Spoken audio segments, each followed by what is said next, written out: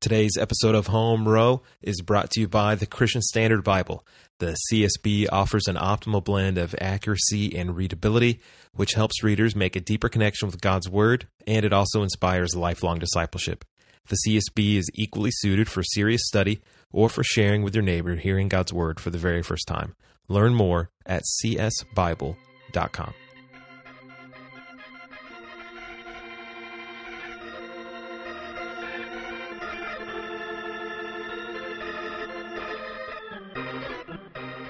All right, everyone. Welcome to episode 28 of Home Row, and I'm Jeff Metters, and today I have a really special guest. So excited that he was able and willing to come on the show. Author Roy Peter Clark. Roy, how are you? I'm doing great. I'm sitting in a air-conditioned office comfortably in St. Petersburg, Florida, where it's very, very hot outside. Oh, same here. I'm in Houston, Texas. It's super hot and mega humid, almost unbearable to go outside and even get the mail. Yeah, when I'm walking from the door of the Institute to my car, which is about 40 steps,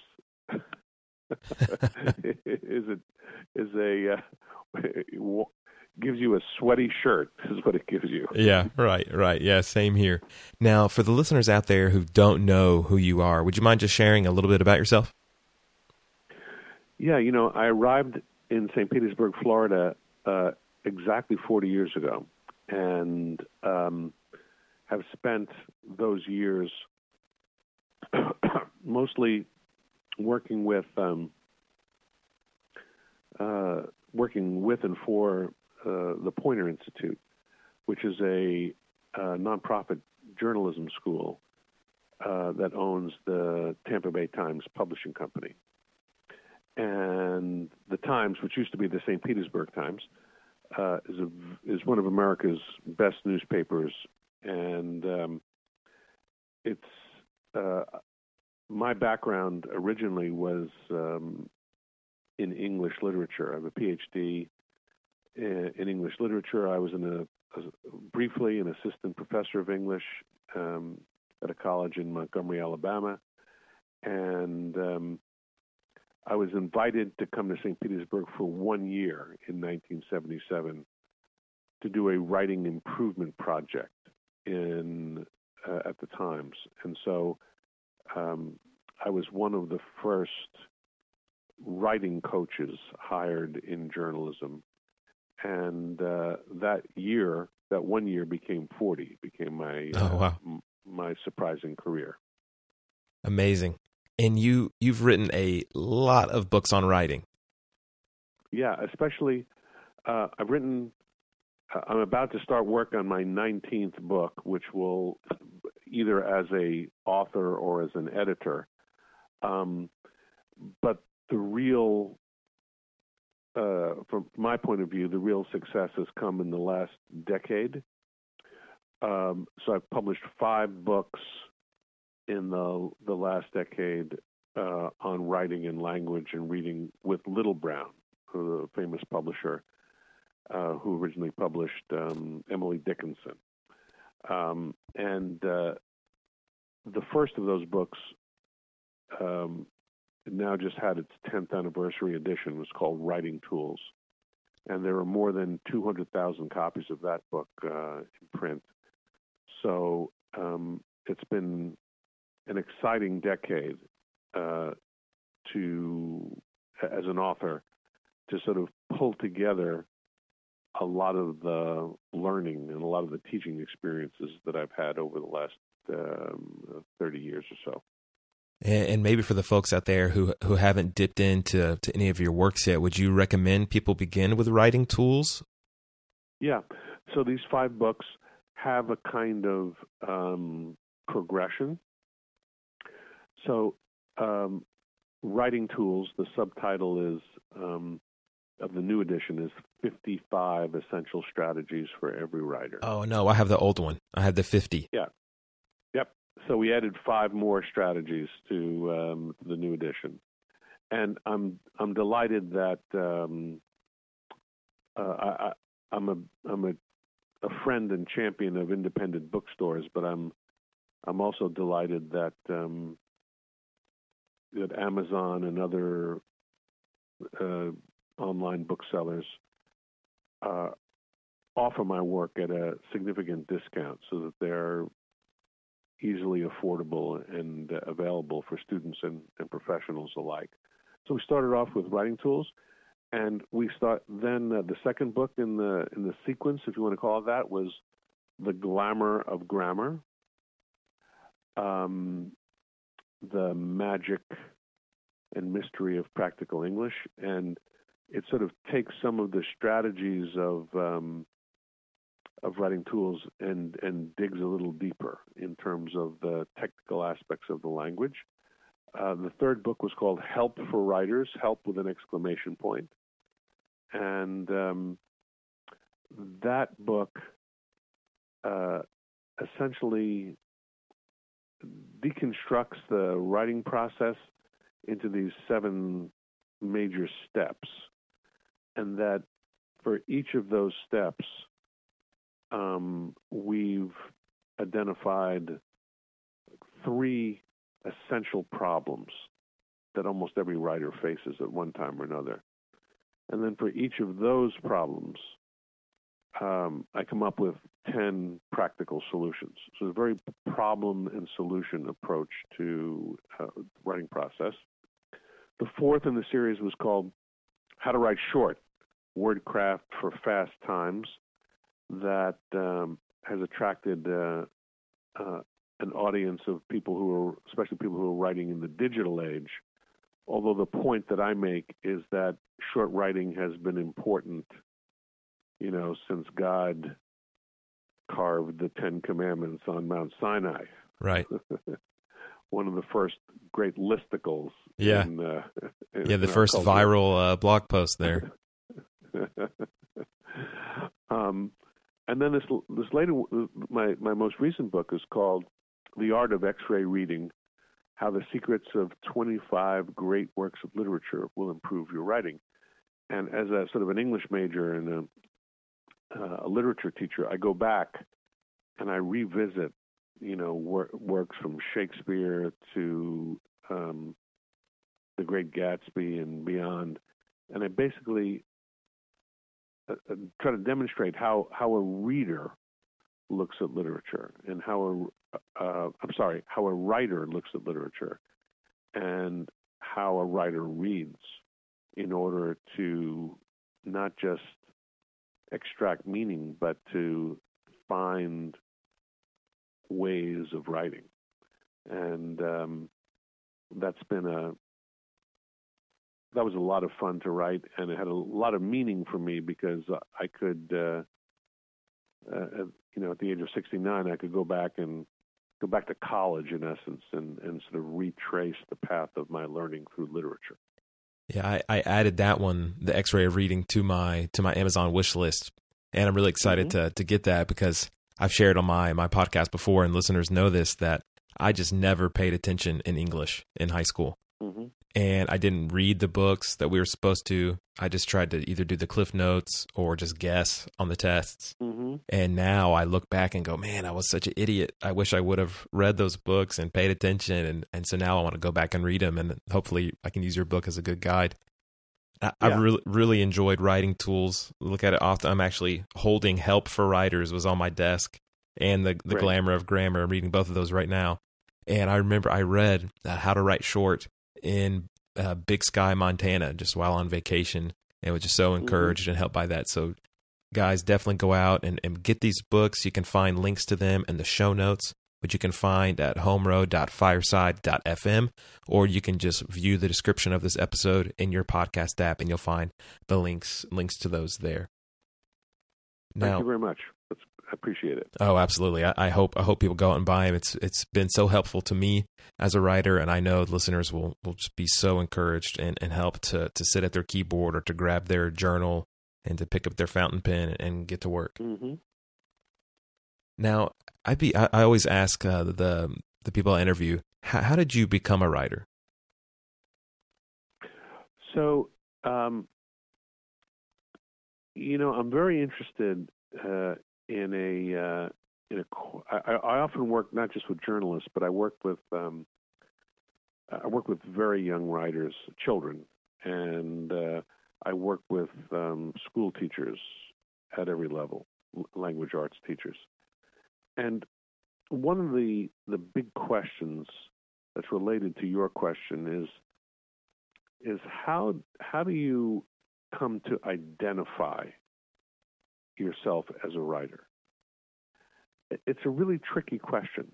So, and I get to it as through the pathway of some other crafts and activities.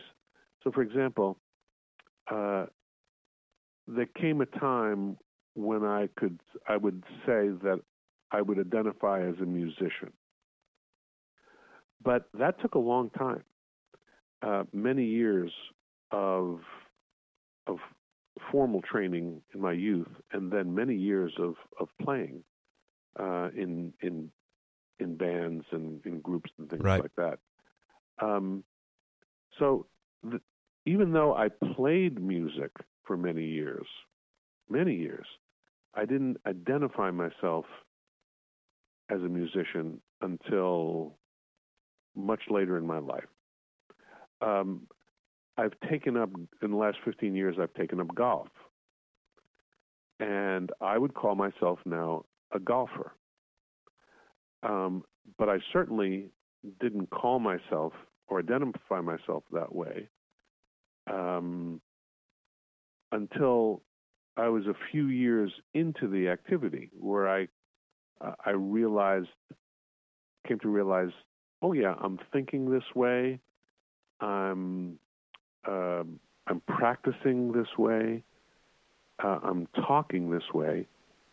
Why shouldn't I call myself, a golfer? So in many fields of activity, it's not just, there are many people who practice various habits, behaviors, crafts, who don't necessarily, or unwilling to identify themselves as writers. And that was true for me too, that I knew that I would have identified myself as a reader, as an expert reader, as a reader of poetry, as a reader of literature. And even though I wrote about those things, it was only after I entered a newsroom where I began to write more consistently for an audience, a variety of audiences, that I was willing to kind of identify myself that way, even though I can trace in my earliest education examples of writing. But most of those acts of writing occurred outside the context of formal education. In other words, I wrote a little Christmas poem for like a newsletter, or we in high school we wrote a funny little satirical homeroom newspaper that was very popular, and these were things which prepared me, I suppose you'd say, for at some point accepting and acting on the fact that I'm a writer. This is hugely important because we live in a society where we say that freedom of expression is important and powerful and part of our DNA, granted to us by the First Amendment and our history and traditions. Yet, what good is freedom of expression if we lack the means to express ourselves? We treat reading as a social literacy, something that is not only possible but crucial to one's success in education, in a job, as a citizen. And yet, we don't do that with writing. We still hold writing up as some kind of fine art where you need some special talent in order to identify yourself that way. Right. And I think that's disabling for individuals and ultimately for the country. That's good.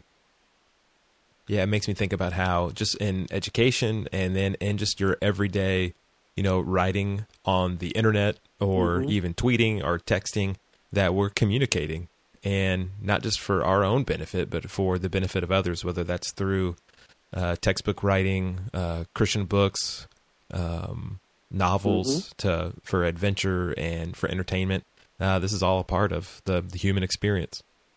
Absolutely. Now in writing tools, I love one of the sections there on special effects, and I love to think of it as the pyrotechnics of writing. And what are some of, if you identify maybe your favorite special effects in writing, what would those be? Well, I would say that the one particular effect that I learned from the writing coach Donald Murray has to do with how you make something clear, how you turn like hard facts into easy reading. And I think it has a lot to do with a quality that I will call pace. When I find a name for a particular effect, I of course use it. Such as, we talked about a couple minutes ago about the writer's identity. I learned that from other writers and scholars. I couldn't really find a word to describe how fast or slow the information or the story flies by. So I just took a common word, pace, to describe that. And here's what Don Murray says. He says that use shorter words, sentences, paragraphs at the points of greatest complexity. And what happens when you get, and I give a few examples there about, I take a very long sentence that was written by an editorial writer to try to explain a policy in state government. And I remember taking that sentence, which was one long sentence filled with bureaucratic language and abstract words. And what I did was I rewrote it into 8 sentences. So what happens when you take the difference between having one period or having 8 periods that greatly affects the pace of reading. A period is a stop sign. The Brits call it the full stop. That's right. And if you think about it, if you have a passage in which there are 8 stops, kind of like a neighborhood with 8 stop signs as opposed to like a superhighway. Yeah. That it forces the reader to slow down. Now, why would you want the reader to slow down? Why wouldn't you want to speed up the reader? And the answer is, that there are these moments, there are these tasks that the writer has to accomplish.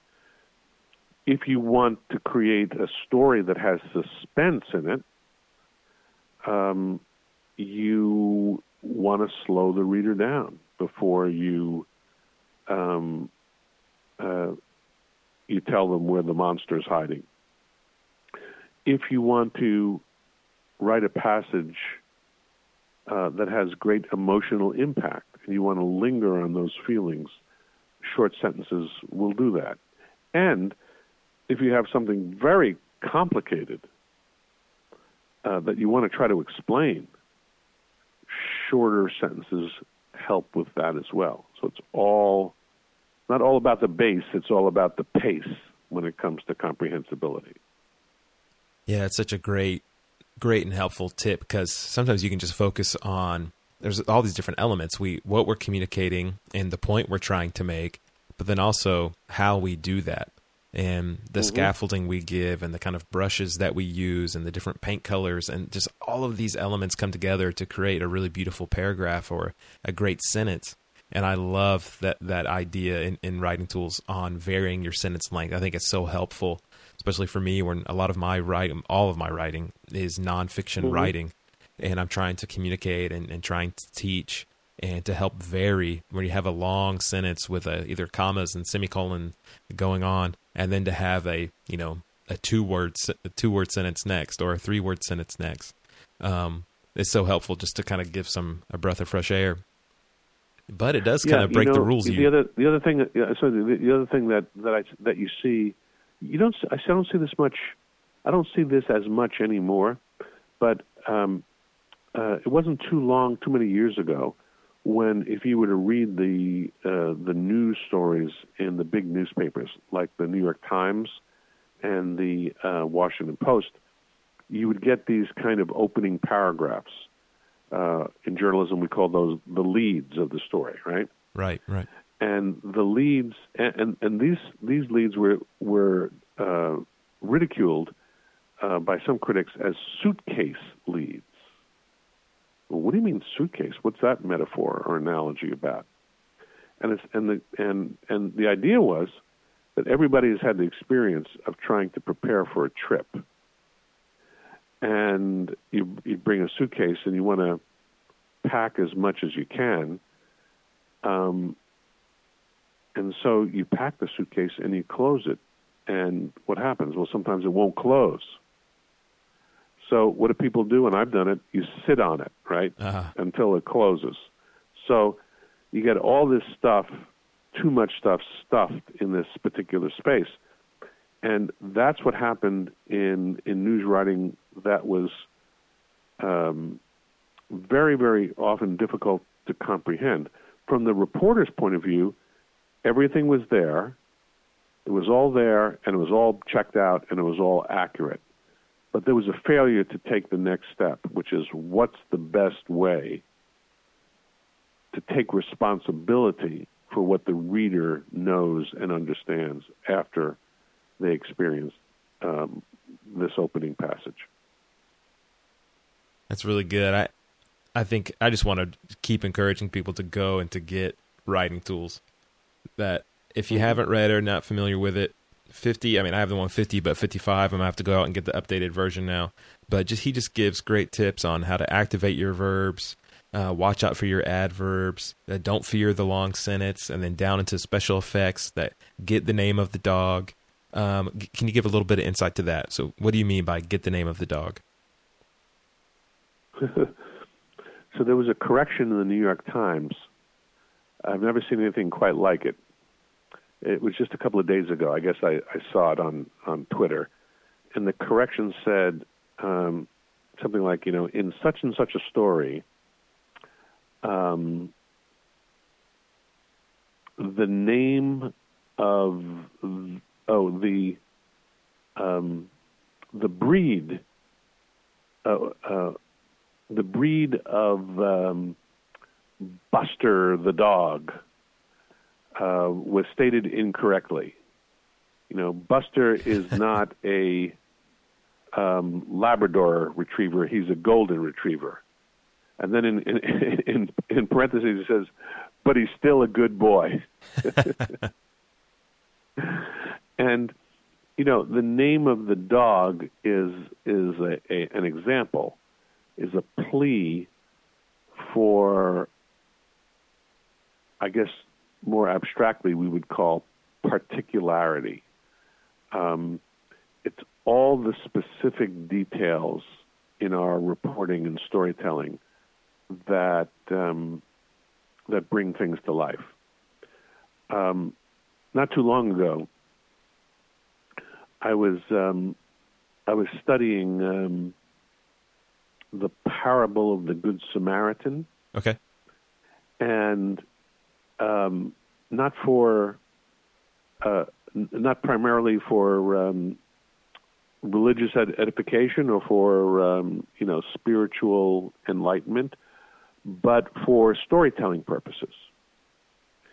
And what's very interesting is the choice of details. Now, we don't know the name of this person who helped rescue the man in the ditch, because that's not so important. What's important is his tribal identity. He's a Samaritan. Right.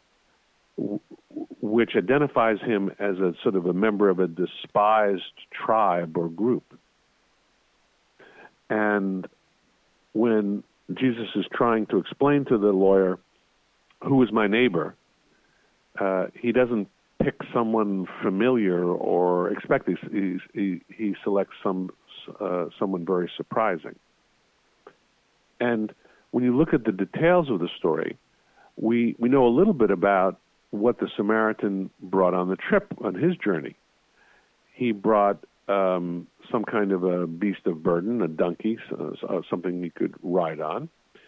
He had wine and oil with him, and he had money. He had silver coins. Denarii were the name of the coins. And so when you look at those three details, you realize that these are things that the Samaritan brought on his journey for his own comfort, for his own safety, for his own ease.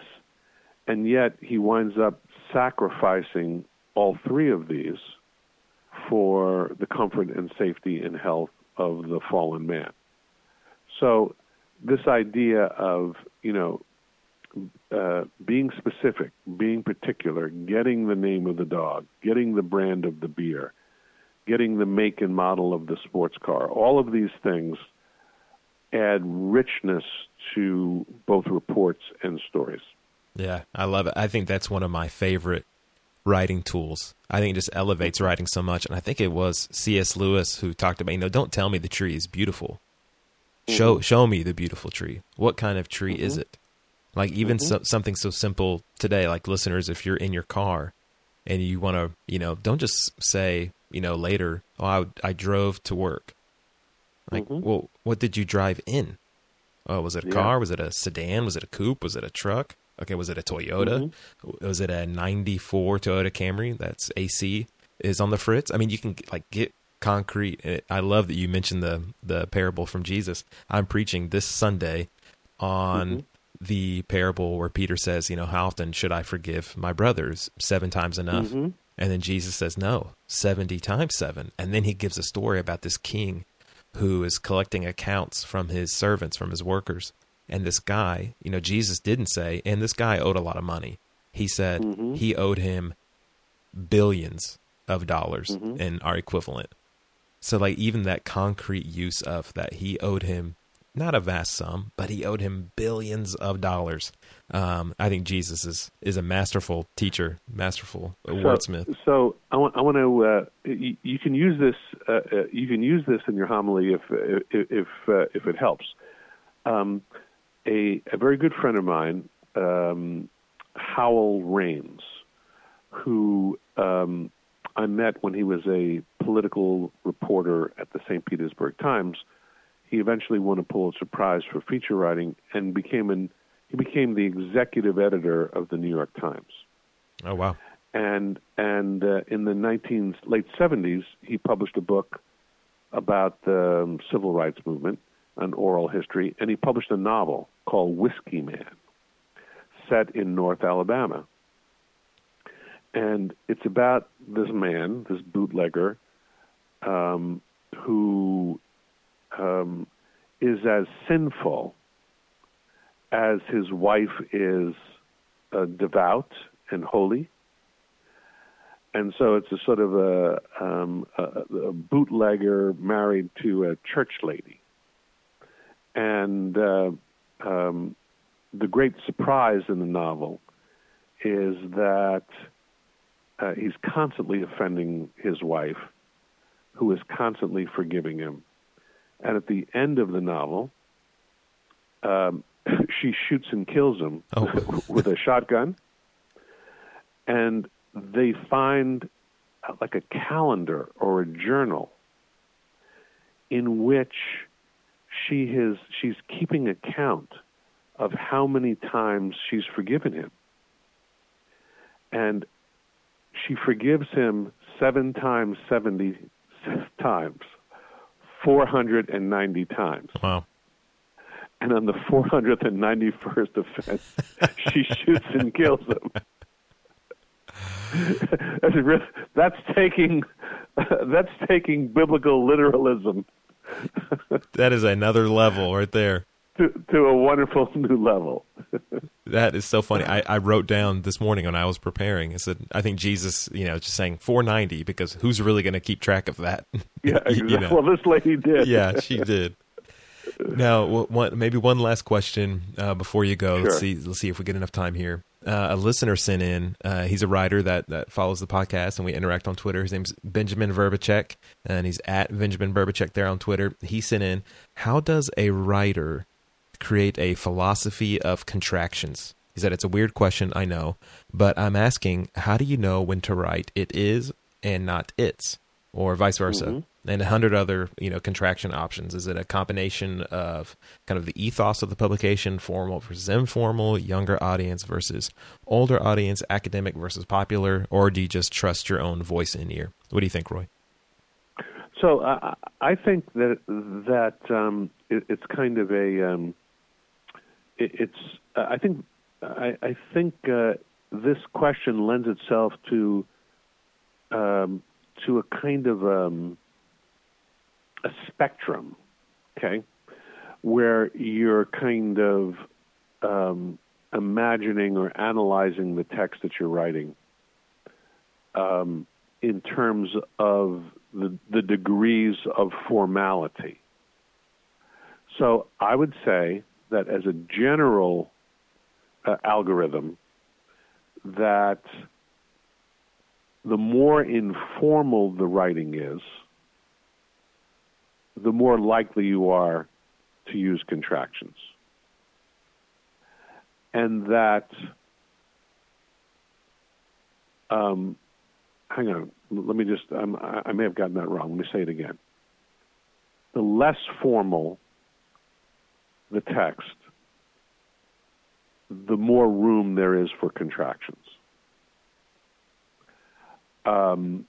Because we speak in contractions, and the voice of the writing sounds more informal when we use contractions. Right.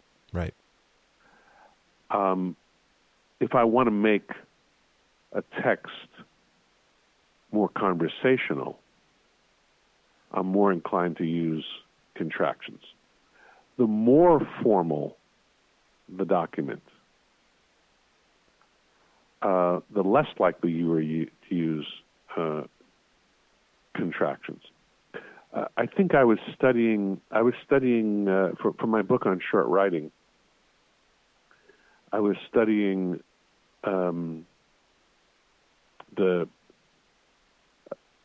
telegrams from the 1930s and 40s, especially the ones that occurred around World War II. And very often, there were times where there were death notices to families. We regret to inform you kinds of messages. Uh-huh. And as you look at that language, there are, even though you were paying by the word, it's very rare to have abbreviations or contractions. The more abbreviations, the more contractions, the more informal. The fewer, the more formal. Very helpful, and it is kind of a peculiar thing, and I never really thought about till Benjamin sent this in. So thanks, Ben, for sending that in. It's a good question. Yeah, a good technical question for sure. Okay, last one. Hopefully, we got time for one more. One bit of advice for an aspiring writer. Let's say someone runs into you there in St. Petersburg, Florida, and they said, "Oh, I listened to Home Row, and what bit of advice would you give me? I'm struggling, or I'm not confident, or I just don't know what to do." What's one common most popular bit of advice that you give out? It comes from a poet whose name escapes me right now, but I may think of it before we're finished here. In fact, his name is William Stafford, and William Stafford argued that writer's block usually derived from a writer having standards that were too high, too early. So I actually, right at this moment, have been thinking about a couple of essays that I want to write that to me are important, and I haven't been able to get to them yet. And I know it's partly because I'm going to be disappointed after I sit down and write for a few minutes, but I have to keep telling myself that I'm writing not a first draft for this story, but a zero draft. That my earliest writing, the kind of stuff that I might do in pen on a yellow pad, that this is a form of sort of exploration, which really helps me figure out what I want to say, what voice I want to use to say it, what the focus of the essay or the story is going to be. And it'll also help me achieve some momentum. So there's two kinds of inertia, right? I'm not a science major, but the laws of physics, I think, work this way, that an object in motion tends to stay in motion. An object that is still tends to stay still until some force is imposed upon it. So my pen is now resting on my calendar until I flick it, as I did just this second, and now it's on the wooden part of my desk. Okay? So the idea is to try to get yourself moving, to turn negative momentum into something that's positive. So lower your standards at the beginning of the process. Create not a first draft, but a zero draft. And then as you create multiple drafts of your work over time, then your standards can get higher and higher and higher until publication. And then you smile, you receive your reward or your big check, and you go on to the next one. That's great advice. Great advice, and stuff I need to heed even this week on projects I have. Roy, thank you so much for coming on. Be sure to go to Roy's website, and you can follow him on Twitter. You can find all the links for his books and all of that pertinent information there in the show notes. Roy, thank you so much. Thanks, Jeff, for your hospitality, and here's a shout out to all the writers who are listening to you.